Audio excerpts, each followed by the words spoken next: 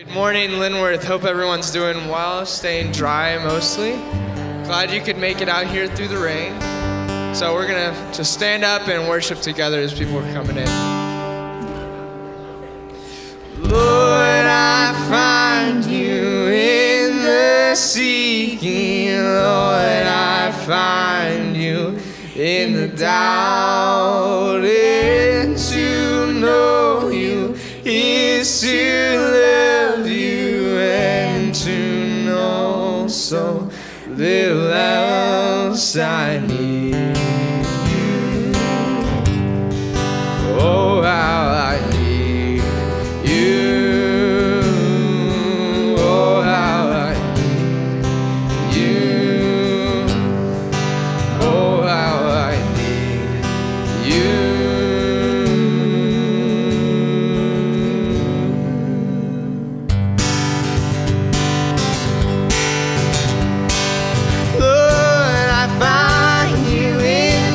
Seeking, Lord, I find you in the doubt, and to know you is to love you and to know so little else I need you.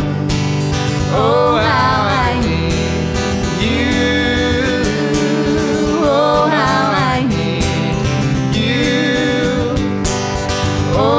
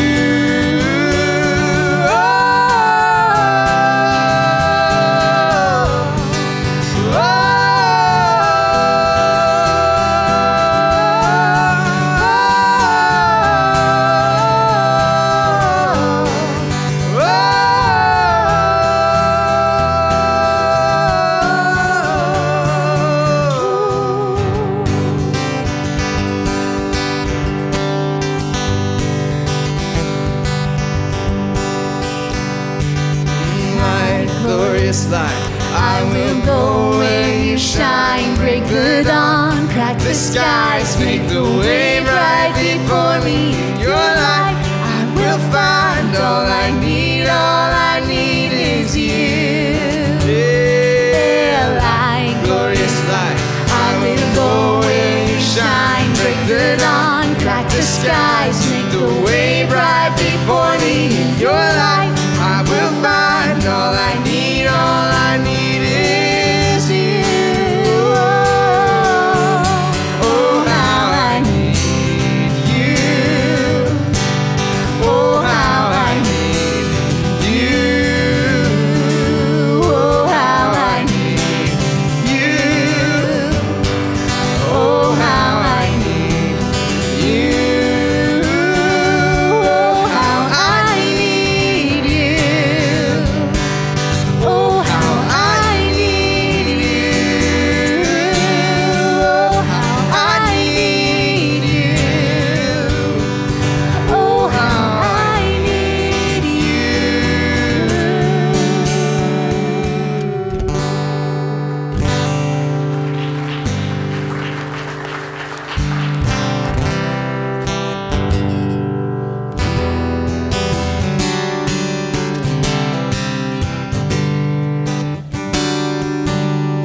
Praise the Lord, His mercy is more,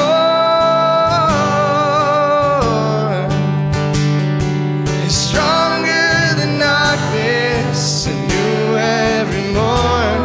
Our sins, they are many, but His mercy is more.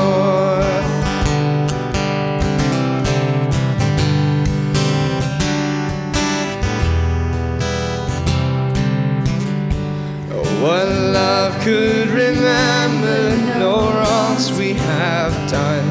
Omniscient, all-knowing, He counts not their sum. Thrown into the sea without bottom or shore.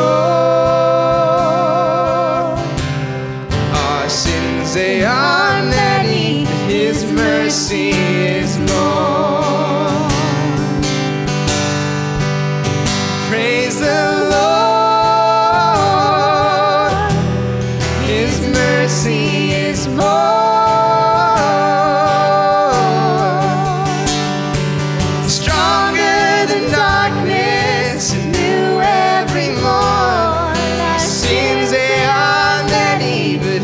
Mercy is more.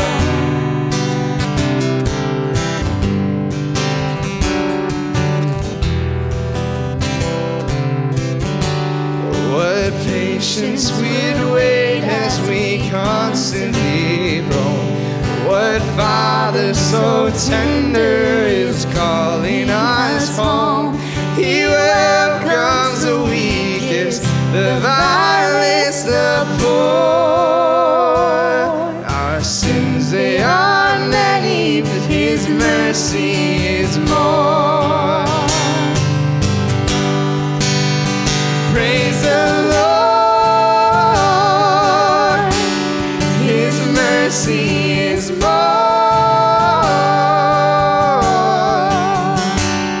It's stronger than darkness, renew every morn. Our sins, they are many, but His mercy is more.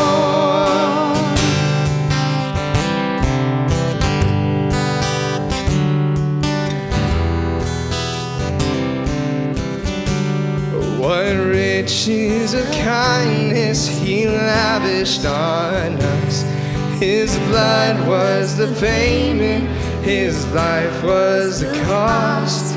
We stood neath the debt we could never afford. Our sins, they are many, but His mercy is more. Praise the Lord. Praise the Lord. His mercy is more.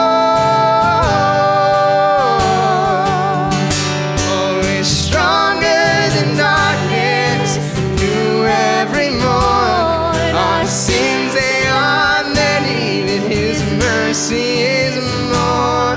Our sins, they are many, His mercy is more. Let's sing praise the Lord again.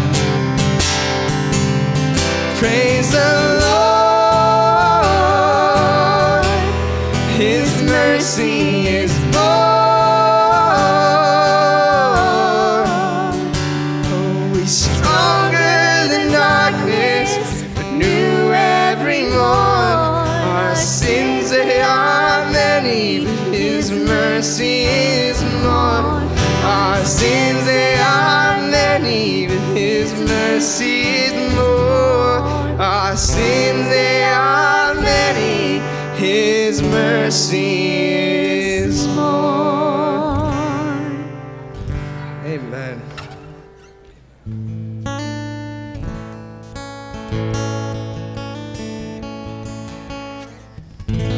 It's because of that mercy that we sing that He is good, and He is there, and He protects, and He cares. Let's sing this out.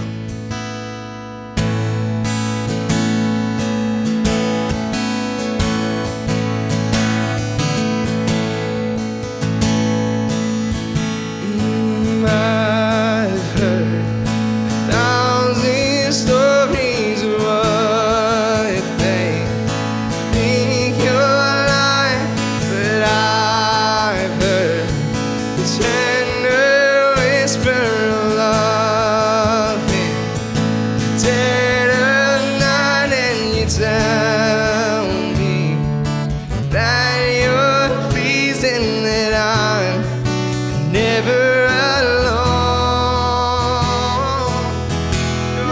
good, good Father. It's who you are. It's who you are.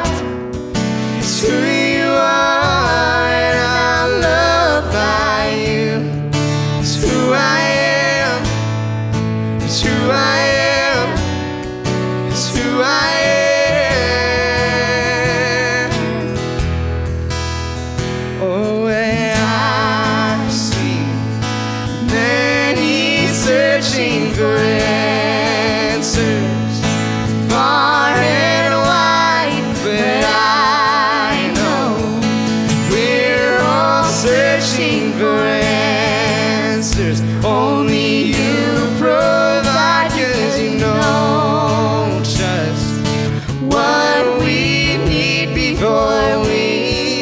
say a word, you're a good, good Father. It's who you are. It's who you are.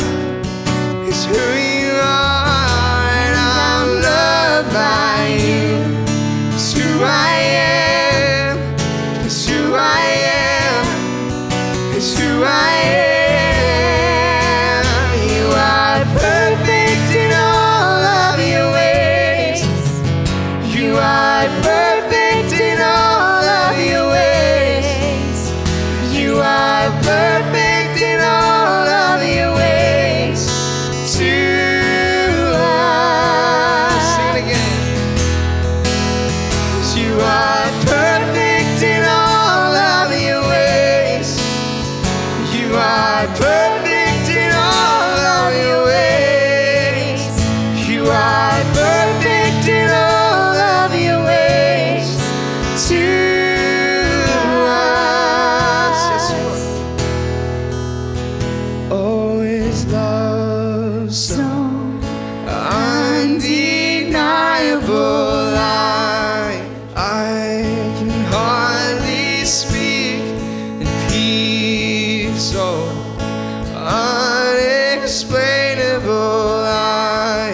I can hardly think as you call me, deeper still as you call me, deeper still as you call me, deeper still into love, love, love, love. You're a good, good Father. It's who you are. It's who you are. It's who you are. And I'm loved by you. It's who I am. It's who I am. It's who I am. You're a good, good Father. It's who you are. It's who you are. It's who you are. And I'm loved by you. It's who I am. It's who I am. It's who I am. Let's sing You Are Perfect. You are perfect in all of your ways. You are perfect in all of your ways. You are perfect in all of your ways to us. You are perfect in all of your ways. You are perfect in all of your ways. You are perfect in all of your ways to us. Dear Heavenly Father, thank you so much that you are perfect. You are loving us perfectly. Something that sometimes we don't understand, can't comprehend how, but you do. I just pray that as we're here, that we are receptive to your word, that you'd speak through Chris. Just have us in fellowship with you and with your body, God. In your son's name, amen. All right, kiddos, you can go on back, go to your classes. Everybody just turn around, say hi to someone, especially if you don't know who they are, ask their name, introduce yourself. All right.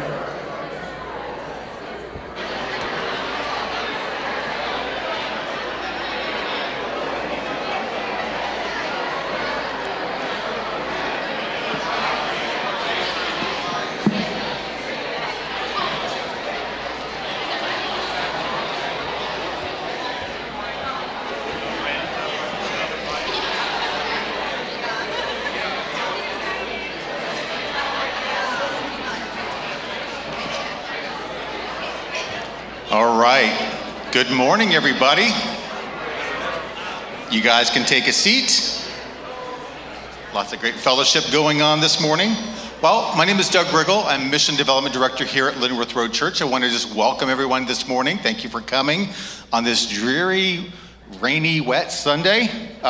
Welcome to you guys online as well. Just thank you for being here and showing up digitally. It's hard to say.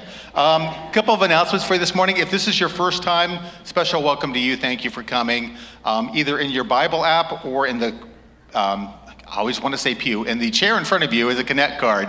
So if you can grab that, drop that in the back, drop that in the, boy, I'm going back to like old times. Drop it in the box in the lobby or at the Welcome Center, and check mark that it's your first time. We've got a special gift for you too at the Welcome Center if this is your first time here this morning. But it's also a great way to get information about Linworth, information about our programs, our ministries. I'm gonna cue you here in a few minutes for some things you could write on the Connect card as well for more information. So prayer requests too, fill it out, drop it in the box. Be great if everyone did that. I'm sure the office staff would love that, but fill it up with questions and comments and prayer requests. First announcement. So our leadership retreat is on August 27th from 8:30 till 1 p.m. at the Park of Roses in the shelter there. There's gonna be more information coming soon, but Robbie McAllister is gonna come up and speak. If you don't know him, he's a great Southern gentleman with a lot of great experience leading missions work around the globe and just has a big passion for the lost. And so we're going to want to make sure you don't want to miss that. So mark that date, August 27th on your calendar. Next up, ministry volunteers. So I've said this before, our faith is not a, what's the word I'm looking for? Spectator sport. Our faith is active. So we always need people signing up and helping the work that goes here on Sunday mornings, other missions work going on, other opportunities to serve in our community. 3 specific ones, which I know we talked about last week. Cross Crew, our children's ministry, could use some support right now. Lifeline, our high school ministry, and our worship/tech team. So, and I've got to say this, after that first song, we need probably someone up here who can help us learn how to clap in time with the beat. We didn't do a good job this morning, church. I'm just going to say that. But write in your Connect card either worship or either Cross Crew or Lifeline. Write that in the Connect card if you'd like more information on how to serve in those areas as well. And then finally, on Sunday, July 31st, anytime that we have a month with 5 Sundays in it, we do our celebration service. So it's a great time to hear our amazing testimonies, baptisms. What else do we do? We do one more thing. Baby dedications, that's the thing. So if you've got any of those things, you've not done that, if you've not been baptized yet, contact the church office and let them know you'd like to consider that for that Sunday. If there's any new babies, it seems like there are always new babies here, but if there's any new babies that haven't been dedicated yet and you'd like to do that as well, just mark that down on your Connect card or email the office and someone will get back in touch with you. And now I'd like to welcome up Chris on our special topic, Don't Let Your Dreams Die. It's a good one. Thanks. Morning. It's nice to be back. It's my first time back from sabbatical. Thought I'd start with just a little fun note, my favorite meme from the past week. I found a recipe from Morocco for homemade dinner rolls. It called for fresh thyme, but mine was outdated. I used it anyway. You know, as I reminisce, I really like that old-time Moroccan roll.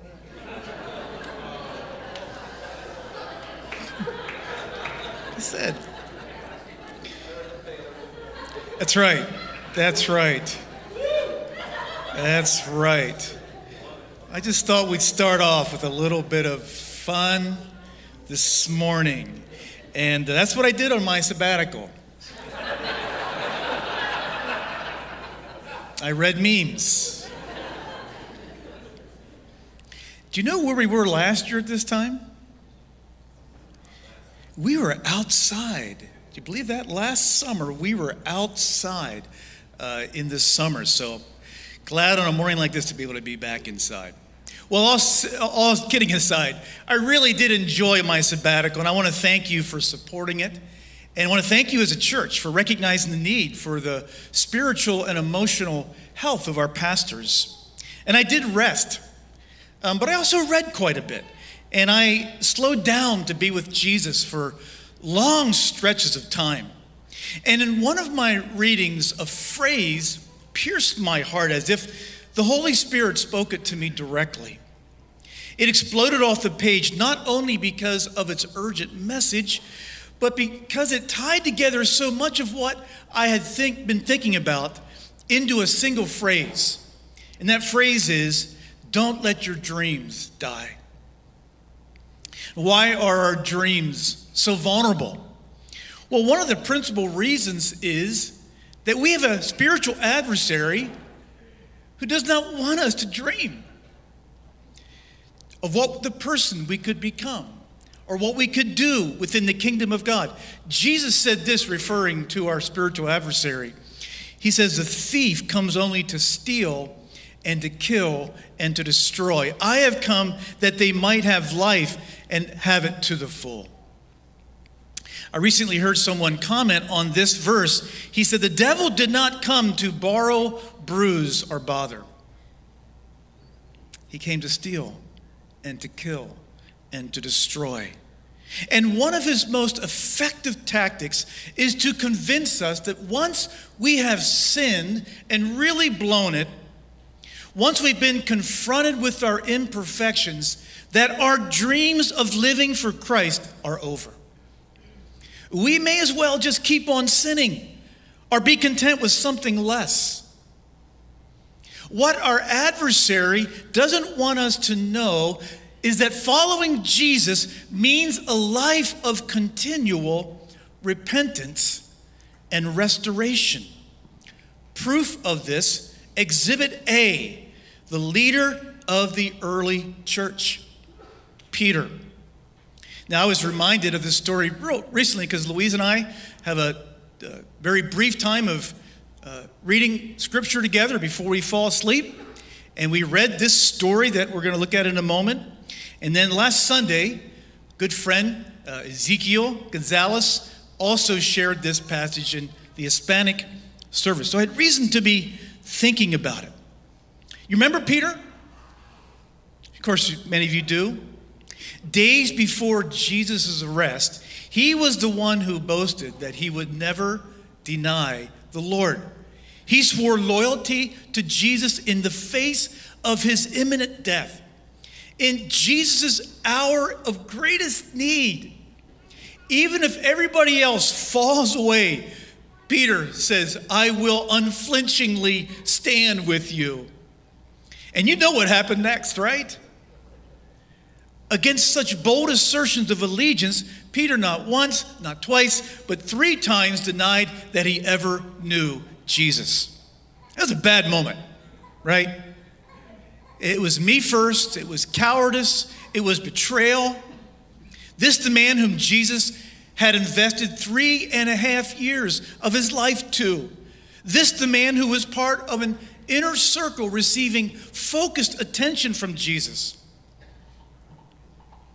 Luke tells us that after the 3rd denial, Jesus and Peter's eyes locked. Can you imagine that? Can you imagine the grief in Jesus' face? And Peter turned away and wept bitterly. Certainly in his mind, his dreams had died that day. Well, we know today that wasn't the end of the story. 2 days later, news spread that Jesus' body was no longer in the grave. And Peter, upon hearing it, ran to the tomb, but it was empty. But not too long afterwards, Jesus, in his resurrected body, appeared to his disciples, including Peter. He then appeared to them a second time, but Peter's awful night remained unaddressed and unresolved. And the question was still looming, could he ever truly return? And the answer to that question was revealed in the next appearance of Jesus. And so why don't you stand, and I'm going to read now this story that becomes our story for today. We're in this series called Conversations with Jesus, and we're just going to stick with that theme here today. And let me give you a page number. Again, John 21. It is page 907, all right? It's a really awesome story. After this, Jesus revealed himself again to the disciples by the Sea of Tiberias, and he revealed himself in this way. Simon Peter, Thomas, called the twin, Nathanael of Cana in Galilee, the sons of Zebedee, and 2 others of his disciples were together. Simon Peter said to them, "I'm going fishing." And then they said to him, "We'll go with you." They went out and got into the boat, but that night they caught nothing. And just as day was breaking, Jesus stood on the shore, yet the disciples did not know it was Jesus. He said to them, "Children, do you have any fish?" They answered him, "No." He said to them, "Cast the net on the right side of the boat, and you will find some." So they cast it. And now they were not able to haul it in because of the quantity of fish. The disciple whom Jesus loved therefore said to Peter, "It is the Lord." And when Simon Peter heard that it was the Lord, he put on his outer garment, for he was stripped for work, and threw himself into the sea. The other disciples came in the boat, dragging the net full of fish, for they were not far from the land, about 100 yards off. When they got on land, they saw a charcoal fire in place, with fish laid out on it and bread. Jesus said to them, "Bring some of the fish you have just caught."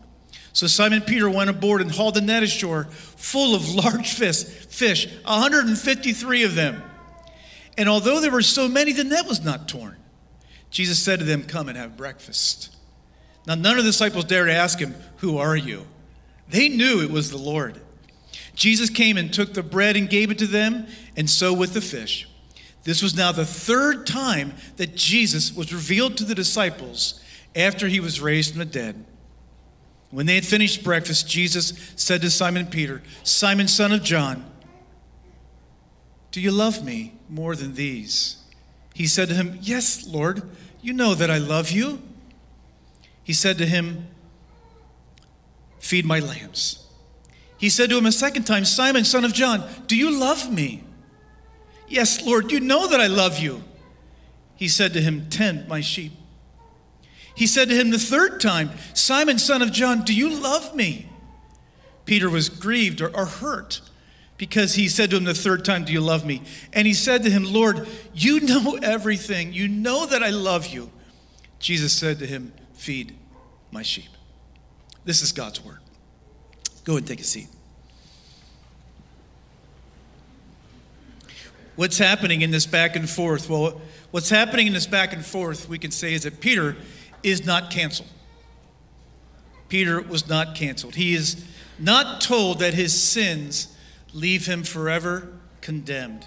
He is not told he is no longer of any use or of any value. And the result of this conversation was exponential. Peter's confidence, not in himself, but in Jesus, sets the stage for his restoration. With the empowerment of the Holy Spirit, Peter will go on and lead the early church, the young church, the starting of the church, a church that would grow and would multiply until it eventually became the greatest spiritual and social force in North Africa, in the Roman Empire, and eventually Asia and the world. So let's break this story down in this way: the question, the response, and the command. So if you're taking notes this morning in the back of your bulletin, this will help you keep track. The question, the response, the command. Let's pray. Father, through your Holy Spirit this morning, we ask you to open our eyes and do here what no human being can do, and that is to help us to see and to grasp and to understand the very grace of you, Father. The grace that you have for us, the power of restoration, the power of your words to heal. And I pray that, God, you would do your work this morning and simply allow me and others who are involved to just work alongside of what you are already doing in the life of this church and in the life of this city. We pray for our members of our body, Father, that are hurting. Many are hurting, or some with great medical needs. And we lift up the members of our body this morning that need healing from you, that need power from you. We lift up the members of our bodies, Father, that are discouraged, that are weary, that are run down through the travails of this life. We pray for them this morning, Father, whether they're here or watching online, that the power of the Holy Spirit this morning, the love, the light of the Holy Spirit this morning would connect to their hearts, connecting their heart to your heart. Father, we yield to you this morning. Bring another level of surrender to us as we see, Father, how every pocket of your being is good. Every nook and cranny of your character is good. There's nothing manipulative or nothing evil or nothing self-serving that dwells within who you are, God. And may our confidence in who you are explode and burst forth this morning with new meaning and a renewal of our mind and of our hearts. We pray this in Christ's name. Amen. Amen. Okay. All right, first question. Do you love me? Now, the first time Jesus asks this, he says, do you love me more than these? And what is he referring to? What is the these? Is it the fishing gear? Had Peter gone back to fishing as a vocation? I don't think that's it. Fishing itself had not been the problem. What fits the context better is that the these refers to the other 6 disciples sitting by the fire. Now, I don't think the question is, do you love them more than me? I think the question is, do you love me more than they love me? You see, there were hints of pride, there were hints of comparison and competitiveness in Peter's former boast that he would never betray Jesus. Now, another small detail we see is that Jesus refers to Peter as Simon. That had been his name before Jesus changed it to Peter, meaning the rock. That name change from Simon to Peter was meant to change the identity of Peter, how he saw himself and his personal vision. But here, Jesus resorts to using, again, his first name, Simon, and it reminded Peter of his weakness. That those great promises he had made leading up to Jesus' death were issued from self-will, not by God's grace. And that the natural self is terribly weak. Now, why does Jesus ask 3 times? Did Peter not hear him? Was Jesus being cruel? You might remember a frustrated teacher or parent making you repeat an answer in order to humiliate you in front of your siblings or in front of your classmates. That wasn't Jesus' heart here. He asked him 3 times because Peter denied Jesus 3 times. Each affirmation that Peter gives now sinks deep into his heart and creates a new memory. You might think of it as a healing memory. And he does it in front of the others, as awkward and as painful as that must have been. Peter's restoration was public. It was open. He is restored by Jesus so that others can have confidence in him. This dark memory is not allowed a slow burn within Peter. Like a surgeon, Jesus says carefully and yet lovingly removed the illness. And we're also intrigued to ask the question, why begin with this question, do you love me? Why not, will you serve me? Why not, will you lead the church? Why not, will you serve the poor? Why not, will you preach the gospel? Why lead with this question? I think the answer is because love is the greatest motivation. Love is the greatest motivator. People, and you and me, right?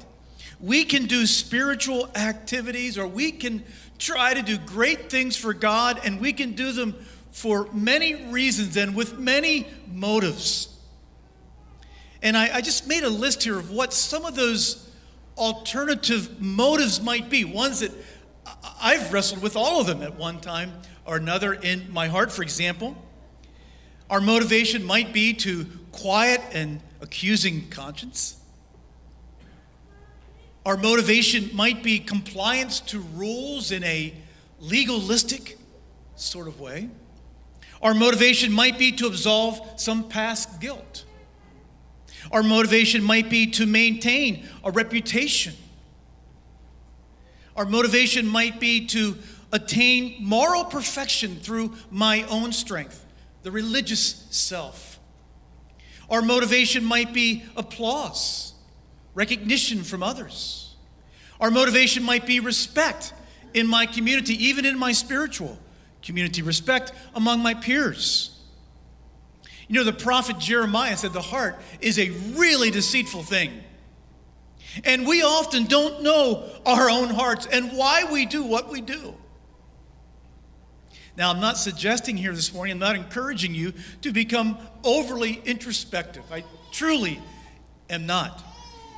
If God has put something in your heart to do for Him, I would counsel you to go for it and to continue to move forward in obeying God. But realize this, that over time, God works in us to purify why we do what we do.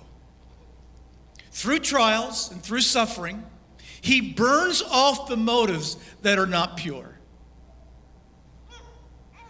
If love is not like a little kernel, a little seed growing within you, at some point, those ulterior motivations will not keep the flame going.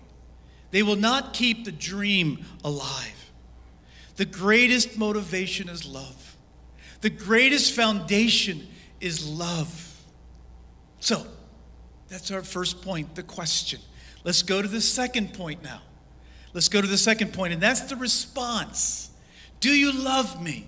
Jesus asks Peter, and Peter responds 3 times. Let's talk about that.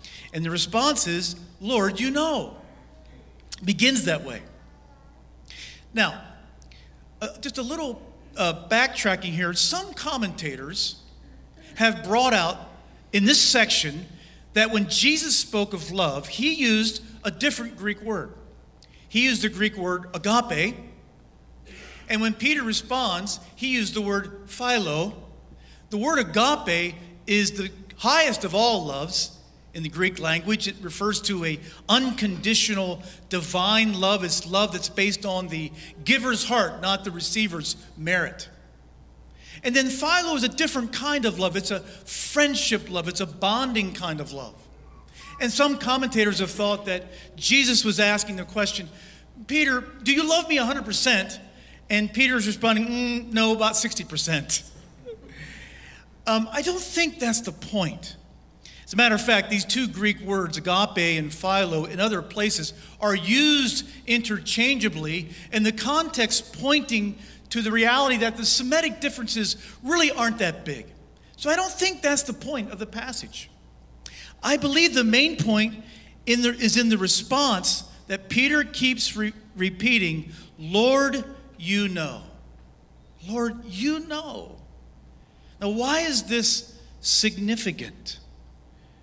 It is significant because of the stark contrast of these responses to Peter's former boasts and his former boast of allegiance. Think of what Peter did not say to Jesus. This is how one author put it that I really liked. Jesus did not say, Jesus, I know my own heart, and I swear that I love you. He didn't say that. Peter says something like that once before and had been dead wrong. Obviously, there could be no confidence in his self-knowledge. What confidence there could be would have to be in Christ's knowledge of him, warts and awe. And notice this. In the first two responses, Peter says, Lord, you know. And then the third time, Peter feels hurt. He's starting to feel likely embarrassed. Again, remember, this conversation is happening in front of 6 others of his peers. And hurt, maybe embarrassed, he adds, Lord, you know all things. What is happening here? What's really going on? Well, Peter is coming face to face with God's omniscience. We sang that a little bit ago. God's omniscience. Peter is coming face to face with God's omniscience. Now, that's just a fancy way of saying God knows all. God's knowledge is not only vast, it is not only diversified across multiple fields, it is all comprehensive. Here's a little phrase that just sums it up in a few words. God knows everything about everything. Think about that. God knows everything about everything. He knows, his knowledge reaches not only to the faraway galaxies, such as what has recently been seen by the Webb telescope, but it also penetrates into the deepest soul. And there's nothing hidden from his sight, including the secrets of the human heart. Now, Peter here is not staging a philosophical or academic conversation with Jesus about metaphysics. But get this too, this is powerful. Neither is he avoiding, is he? Neither is he deflecting. Neither is he rationalizing. While he stands in front of Jesus, he is also staring his failure straight in the eye. And he's saying to Jesus in so many words, you know me. You know all about me. You know my pride, my shallow commitments, my boast, my cowardice. How could you love me? You see, at the same moment, so to speak, at the same moment in time, two truths, not only intellectual, but strongly emotional, they confront Peter. They overwhelm him. And those two truths are, one, a wonder at the love of an all-knowing God, and two, a holiness that strips him of any human pride. Jesus knows the worst about Peter, and he loves him anyway. This is so consistent with what the Bible teaches. For example, Romans 5:8. While we were yet sinners, Christ died for us. You know, the other disciples were likely wondering about Peter. I mean, what else could go wrong with him? He denied Jesus in his greatest hour of need. What else could go wrong with him? I mean, look what happened to Judas. He turned away. Maybe Peter will turn away. But Jesus knew what was in Peter's heart. And to that knowledge, Peter appealed. Peter has seen in the piercing gaze of Jesus' eyes, a gaze that can be terrifying on one hand and assuring on the other. He has seen in the piercing gaze of Jesus' eyes a love that confronted his failure, but still loved him. That encounter would set Peter's heart on fire. It would shape his affections, and it rekindled his desires for a lifelong commitment of following Jesus, even to the point of being crucified upside down, which John will allude to in the passage after this one. Again, I can't say this better than James Montgomery Boyce. Here's what he says. We should say to Jesus, when we're asked with the question, do you love me? Here's what we should say. He says, never say I can do it, Lord. I know I can. I know my heart. Say rather, Lord, you know what is there. You put it there. You know what love I have for you.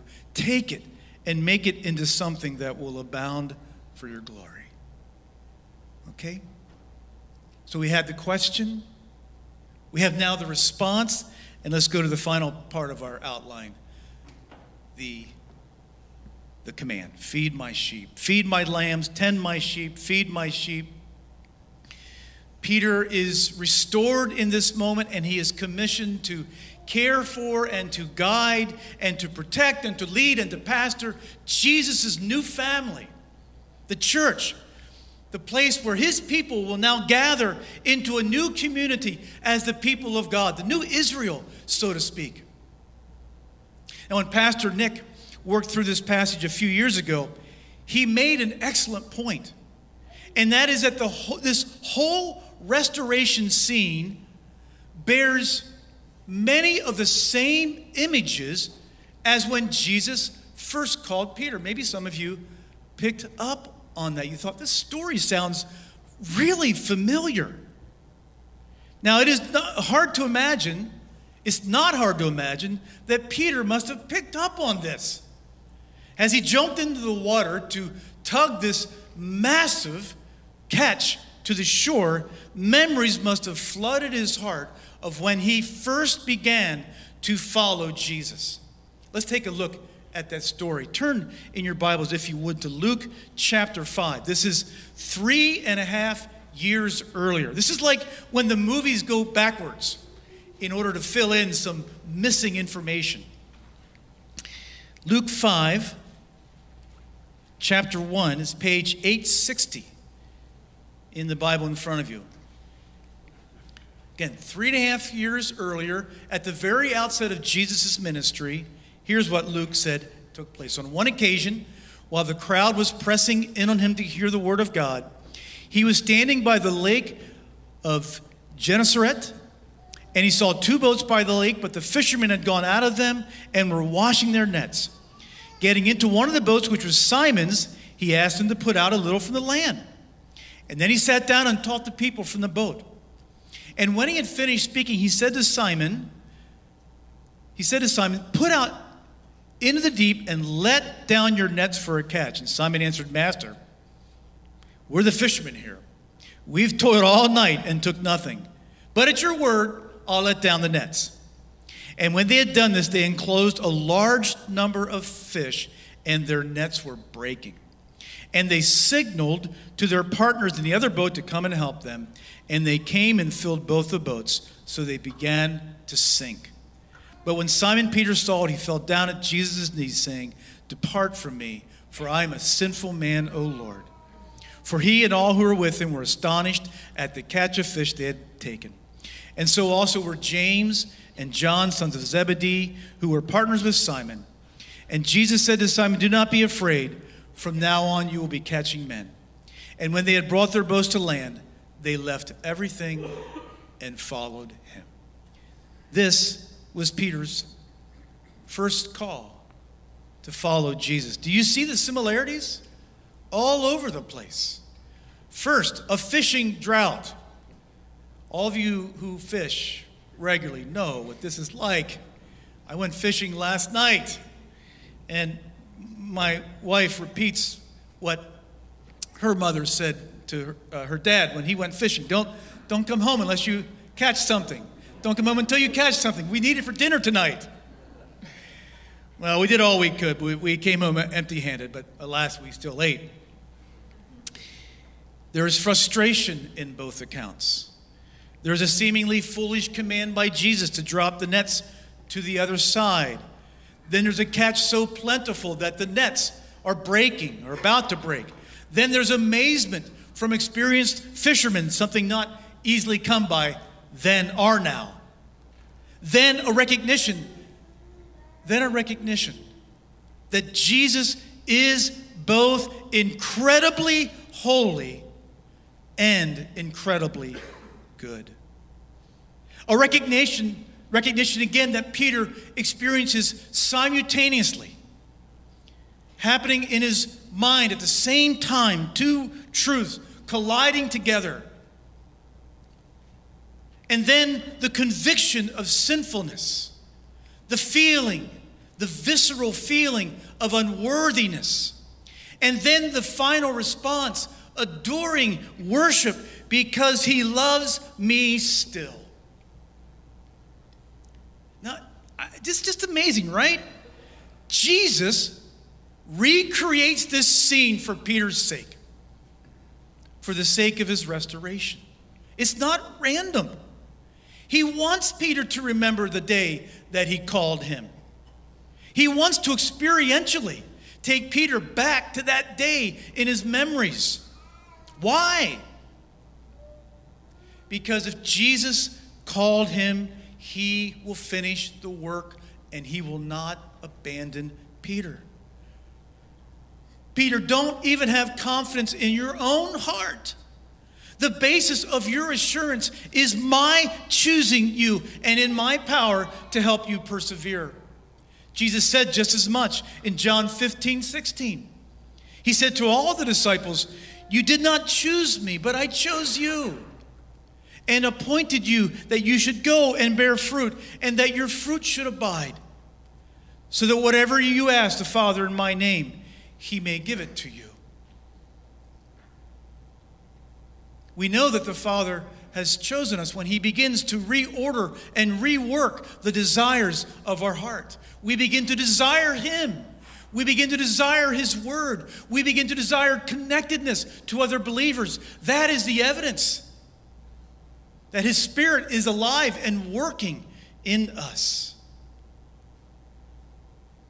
And then finally, another thing to note is that in the same way, all of us are called to feed his sheep, to feed his people, to love and to care. We're his people. We're all called to this. We'll express it in different ways, right? But we are all called to feed, to care, to nurture, to develop, to share the scriptures together with one another, to build each other up. We're all called to that. So we have the question in this story. We have the response, we have the command, and through this interaction with Jesus on this lakeside shore by a charcoal fire, Jesus establishes the visceral bookends of calling and restoration so that Peter is able to honestly address his past and to repent, which simply means to have a change of mind, a change of heart, to embark in a new direction. And his dreams are reawakened. His dreams do not die. So, what do we do with this story, 2022? What do we do with this? How does it affect us? First, this morning, let me ask you to think about your dreams. Let's do a mental inventory of your dreams. I like to think of these dreams in two different categories. One is your dreams may have revolved around becoming a certain kind of person. The person that you're becoming. Loving, kind, wise, gentle, passionate, resolute, people-oriented.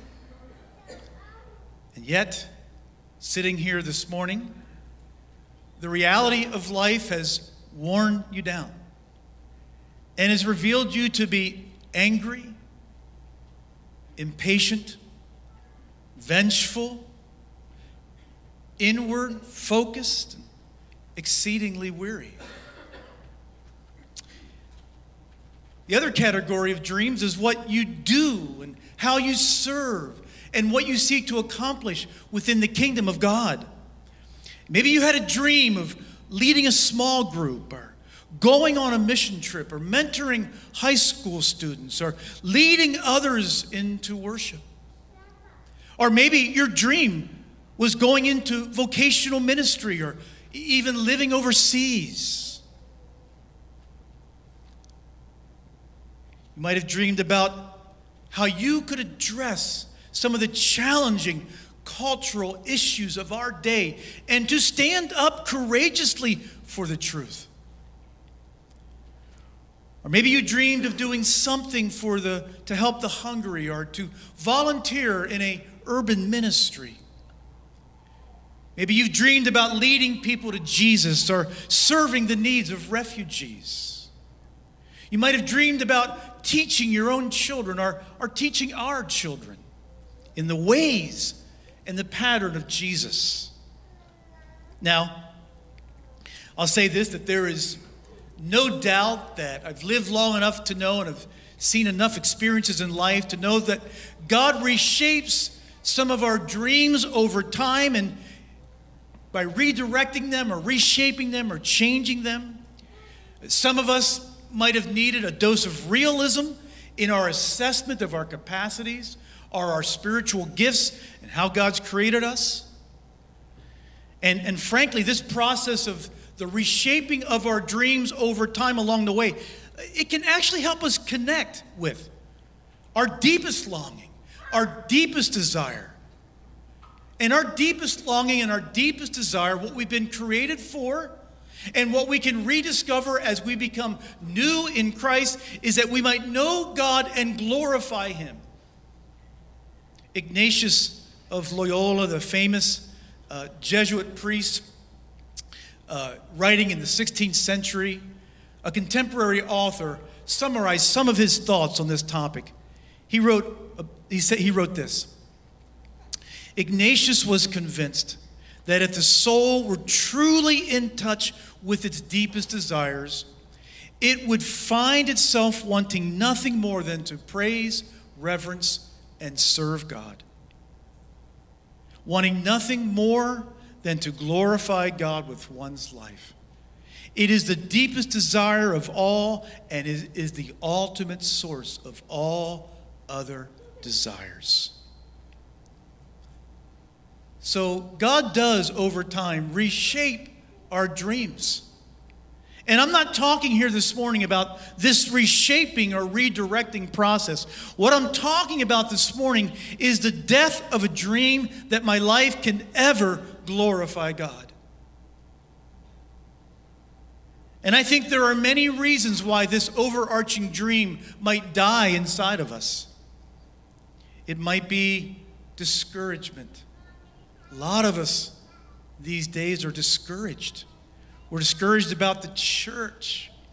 We're discouraged about the direction of our culture, the state of our economy. Or we're blocked with fear about the future, uncertainty about the future. Or maybe it's just apathy. I just no longer believe that my life can make a difference or mean anything. I think all of those reasons can be part of why our dreams die. But the thing I want to focus on this morning is just one thing. And it's because that our text points us to this. This one reason why for so many of us our dreams die. It is the point of this passage. It is the essence of Jesus' encounter with Peter. And it is the facing of my own imperfections. It is the facing of my own failures, my own disappointments. And if I face them without knowing that repentance and restoration is the way of life for a believer in Jesus, that combination of things, our failures, our imperfections, the devil convincing us that repentance and restoration is not the way of life for believers, that combination is what kills dreams. That combination is what puts dreams on the shelf. That combination is what makes us weary. That combination is what keeps us going through the motions of coming to church. Maybe even attending life group, maybe even giving our tithe without any joy, or saying our prayers without experiencing the presence of God, or mechanically reading our Bible. When dreams die, that's what it looks like if we keep coming to church. You know, as I relate this story of repentance and restoration to my own life, I would say, and I've had an opportunity on my sabbatical to think a little more holistically about my life. And one picture that came to my mind is that in the last 10 years, particularly about since 2013, I sense that God has been running a searchlight over my life, a search lamp. You know, imagine a big searchlight like at a prison camp. It's scanning the landscape. It turns night into day. And it just seems like the experiences that I have been through have exposed deep imperfections, disappointments, and failure in my own life in a number of different levels. I think another metaphor, if you'll forgive me for mixing metaphors, another metaphor I thought quite a bit about is that the last 10 years, I sense has been something of like a season of winter. Ecclesiastes says that there are seasons and they must change. And I think it's a helpful metaphor to think about our own lives. Like, where are we in that journey between spring, summer, fall, and winter? And I have felt in some ways, at some levels, the last 10 years, I've been in a season of winter. I think that's been true of our church here in some ways. I think it's been true as well even for our network of churches that we're a part of. It's been a winter season. The Lord has surfaced things in my own life I don't think I could have faced without some of the challenging circumstances. A stronghold of fear, the lack of accepting others for who they are, obsessive worrying, entrenched religious thinking that does not grasp grace, a petty kind of justice system where I judge God and what He's doing in my life by human standards. And all of it, as I allowed this searchlight to penetrate my heart, I keep coming back to this phrase, Father, how can you love me? How can you even use me? What? And why should I dream at all based on the level of my sinfulness? So, you might ask the question, why am I still standing here?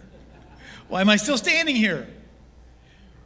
Because through His grace, I have had moments of repentance and restoration, just like Peter had. Moments when Jesus' person comes so fully into focus, it's like I can almost hear His voice.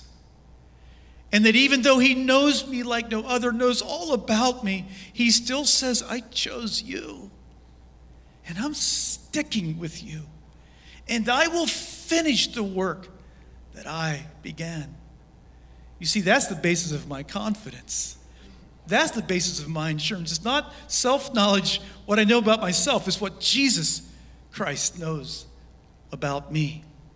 In these moments, I see His depth of love for me, the depth of His grace. And you know what it does? You know what it yields? It yields the sweet gift of self-acceptance. And that becomes the foundation of how I grow in loving and accepting others. You know, your dream for yourself now, your dream over the years may be reshaped and redirected. But these encounters with Jesus will ensure it will not die. When you are confronted by the depth of your innate sinfulness, it is not the time to let your dreams die, but rather a time for repentance and restoration. Don't listen to the devil's lie that you may as well just give up and just keep on sinning. No, run to Jesus. Run to the cross. Meet Him at the cross where He paid for your sins. And run to that empty tomb, the place where He proved in history He is the Son of God and has the authority to forgive your sins. So, again, I just posed you the question for your own reflection. Has your dream died? Has your dream died? Under the weight of failure and disappointment and imperfections? Has it died? Or are you as well in a winter season right now? Are you in a winter season?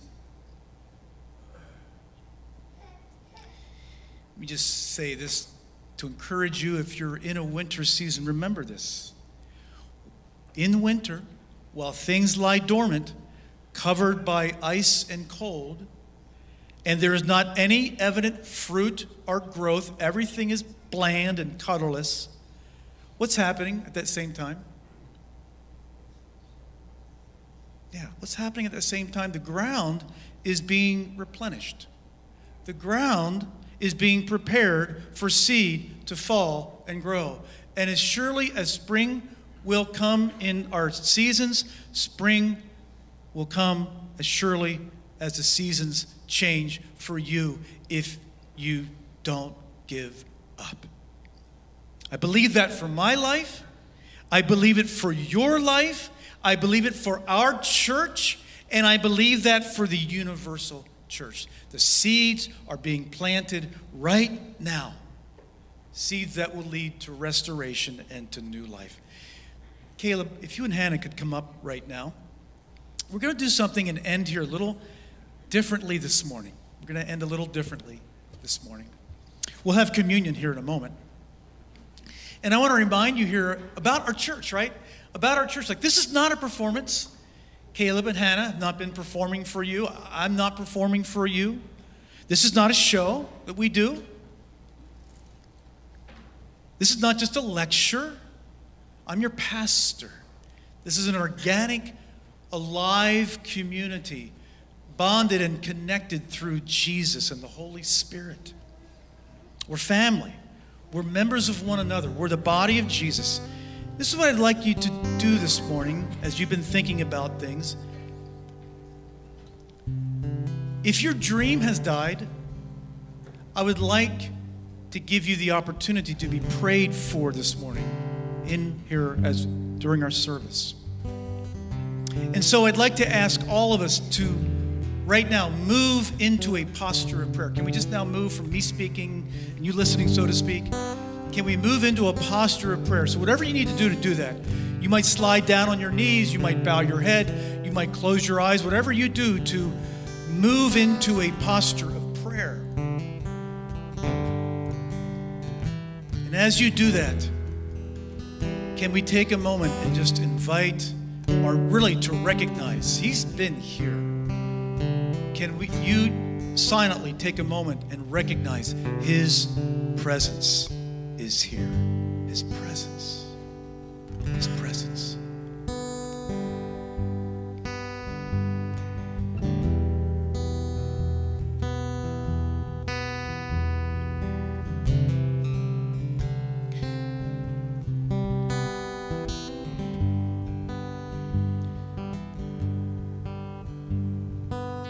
So if your dream has died, or if your dream is on life alert, I'd like to invite you just to stand where you are.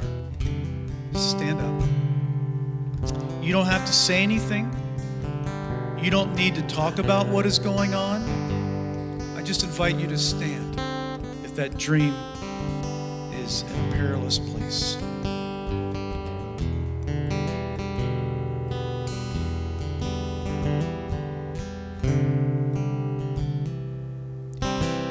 As people stand, here's what I'd like to ask you to do. If you're around that person, if you are standing by them, or if you know them, you see someone standing and you're sitting on the opposite side of the room, but you know them well, just move towards them right now.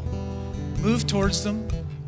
Or if you're close to them, just gently lay a hand on them and say a prayer. Commit them and commit their dream to the Lord.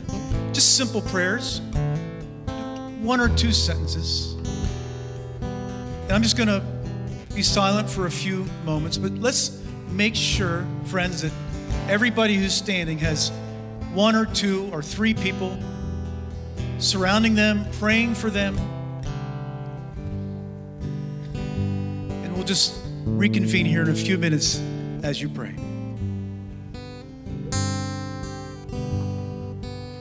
Oh, and let me just say, if you're not praying or if you're not standing, I want to encourage you to just invite Jesus right now to search your heart. Let him do inventory. If you're sitting, let Jesus right now ask him to do inventory upon your own heart and upon your own dreams, okay?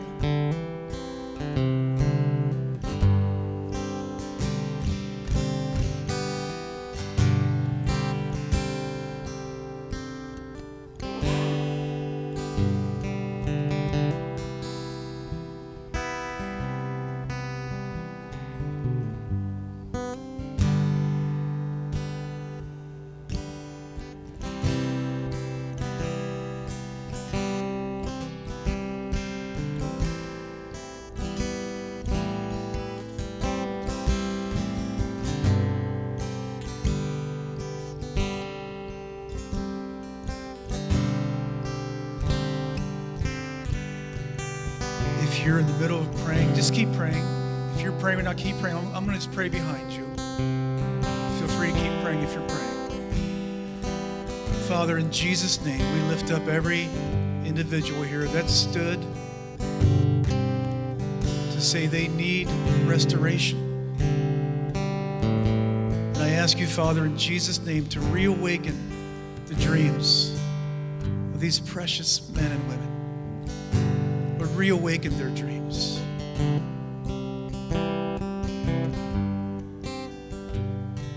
Let them face those imperfections honestly.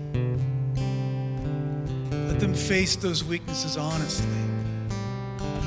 But in that gaze that can be so terrifying, because you're sovereign, to see that those eyes are so full of grace and tenderness, that the door of restoration can be opened. We ask for them in Jesus' name. Amen. Amen. Amen. Amen. Thank you. Thank you for those that stood and those that prayed. If you want to take your communion cup, the symbols, the signs of his body and blood. And if you didn't pick it up, just feel free to. They're out there in the lobby. You can pick it up. Our passage this morning speaks beautifully, perfectly to communion. Jesus invited his disciples to a meal around a fire. And they do what we all do around meals. They ate, they laughed, they shared stories, they connected, they enjoyed one another. A meal now in modern life, but especially in the ancient world, a meal spoke of friendship, acceptance, common love. Jesus invites us to a meal symbolized by the bread and by the cup. You're being invited to fellowship and to intimacy with Jesus. And when we take the bread and the cup, we accept that invitation. The bread, his body, the wine, his blood, given to us to make an invitation to dine with him. And so now, let's go ahead and take the bread, if you would, or the wafer.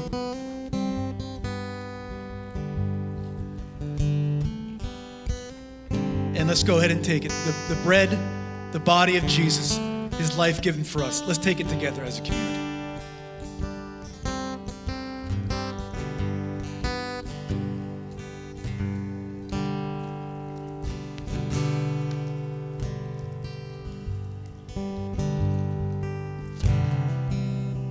And the juice symbolizing his blood given for the forgiveness of sins and the establishment of a promise that will last forever. Let's take the juice together.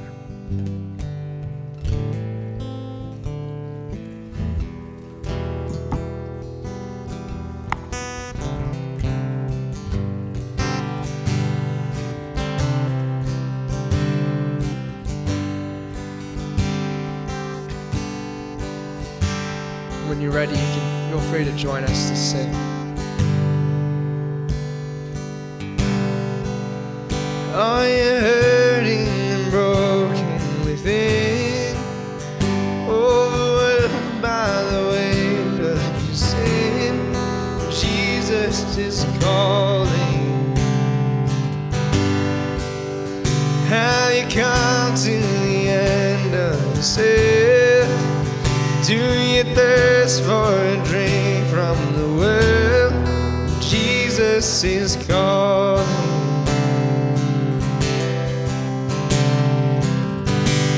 Oh, come to the altar.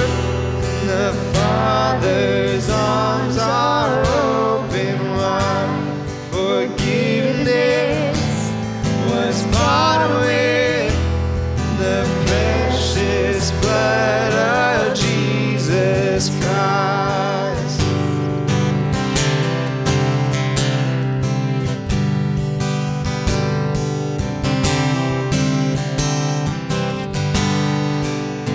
Leave behind your regrets and mistakes. Come today, there's no reason to wait, 'cause Jesus is calling. Bring your sorrows and trade them for joy. From the ashes, a new life is born. Jesus is calling.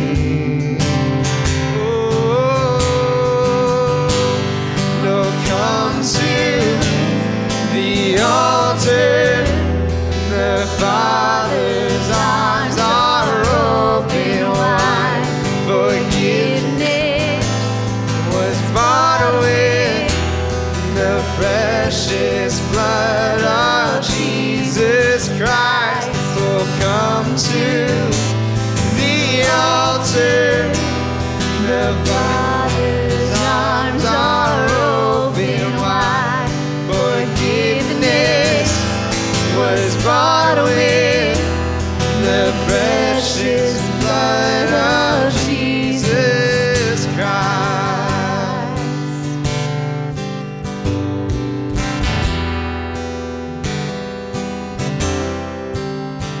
What a Savior, isn't He wonderful? Sing hallelujah. Christ is risen. See it. Bow down before Him, for He is Lord of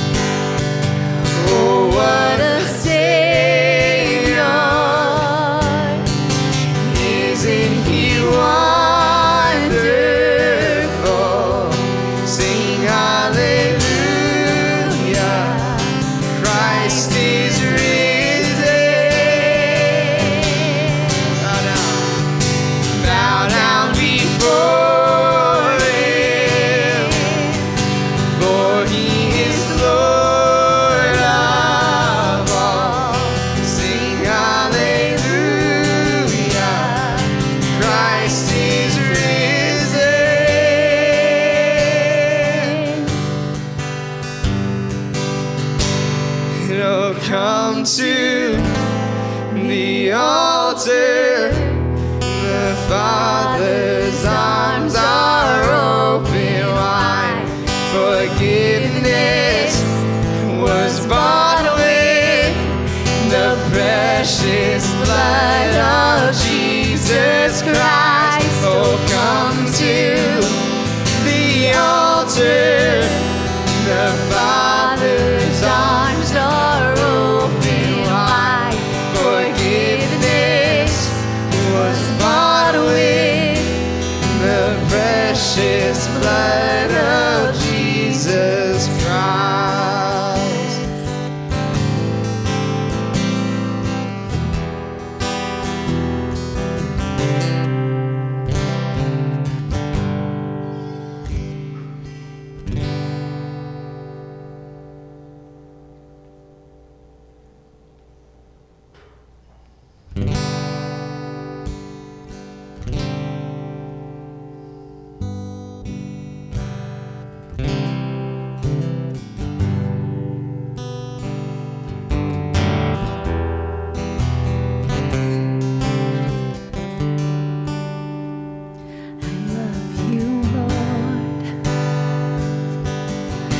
Your mercy never fails me.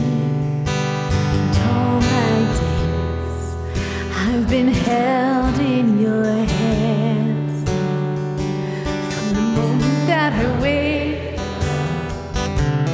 till I lay my head, I will sing of the goodness of God.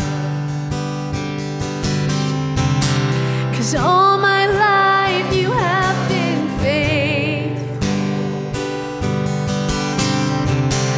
and all my life you have been so, so good. With every breath that I am able, I will sing of the goodness of God. I love your voice. You have led me through the fire, and in darkest night, you are close like no other. I've known you as a father, I've known you as a friend, and I have lived in the goodness of God. And all my life you have been faithful, and all my life you have been so, so good. With every breath that I am able, oh, I will sing of the goodness of God. 'Cause your goodness is running after, it's running after me. Your goodness is running after, it's running after me. With my life laid down, I'm surrendered now. I give you everything. Your goodness is running after, it's running after me. Your goodness is running after, it's running after me. Your goodness is running after, it's running after me. With my life laid down, I'm surrendered now. I give you everything. Your goodness is running after, it's running after me.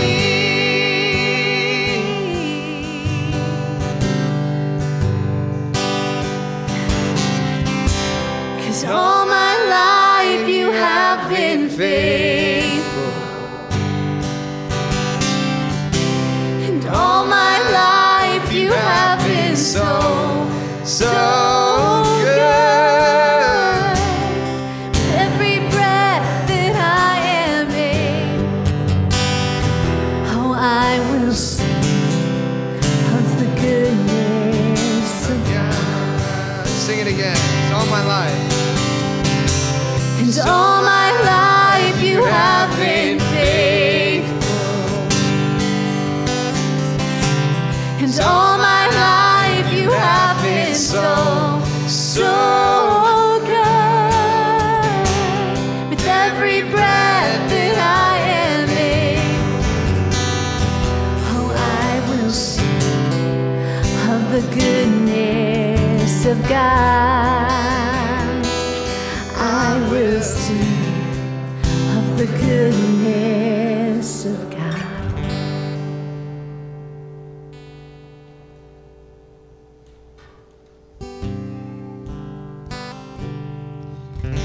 Amen. So as we sing this last song, I just hope that we can leave here just triumphant and just knowing that because of God's love for us, that our dreams don't have to die. We can rest and find hope in Him.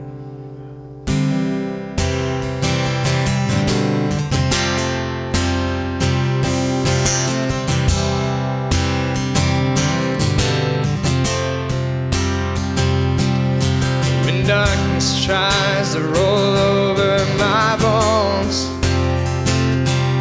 when sorrow comes to steal the joy I own, when brokenness and pain is all I know, oh, I won't be shaken. No, I won't be shaken. Oh, 'cause my fear doesn't stand a chance when I stand in your love. My fear doesn't stand a chance when I stand in your love. My fear doesn't stand a chance when I stand in your love.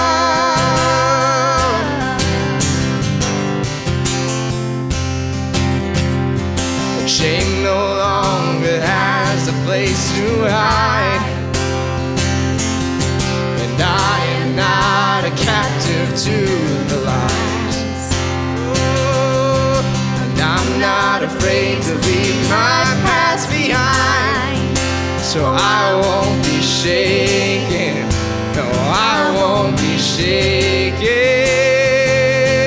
'Cause my fear doesn't stand a chance when I stand in your love. My fear doesn't stand a chance when I stand in your love. My fear doesn't stand a chance when I stand in your love.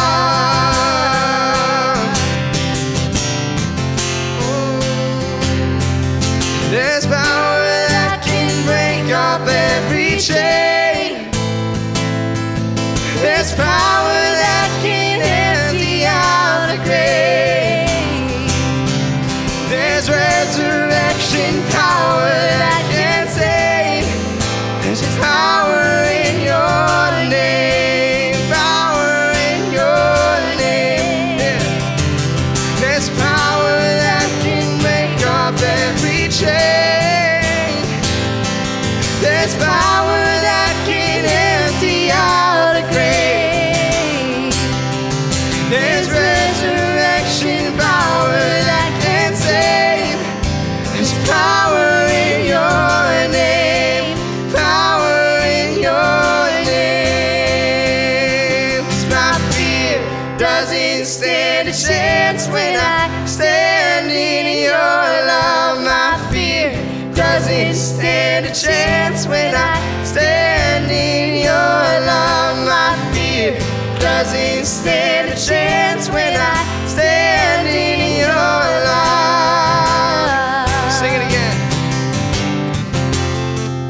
Oh, my fear doesn't stand a chance when I stand in your love. My fear doesn't stand a chance when I stand in your love. My fear doesn't stand a chance when I stand in your love. Amen. Let's clap. Yeah. All right, Chris.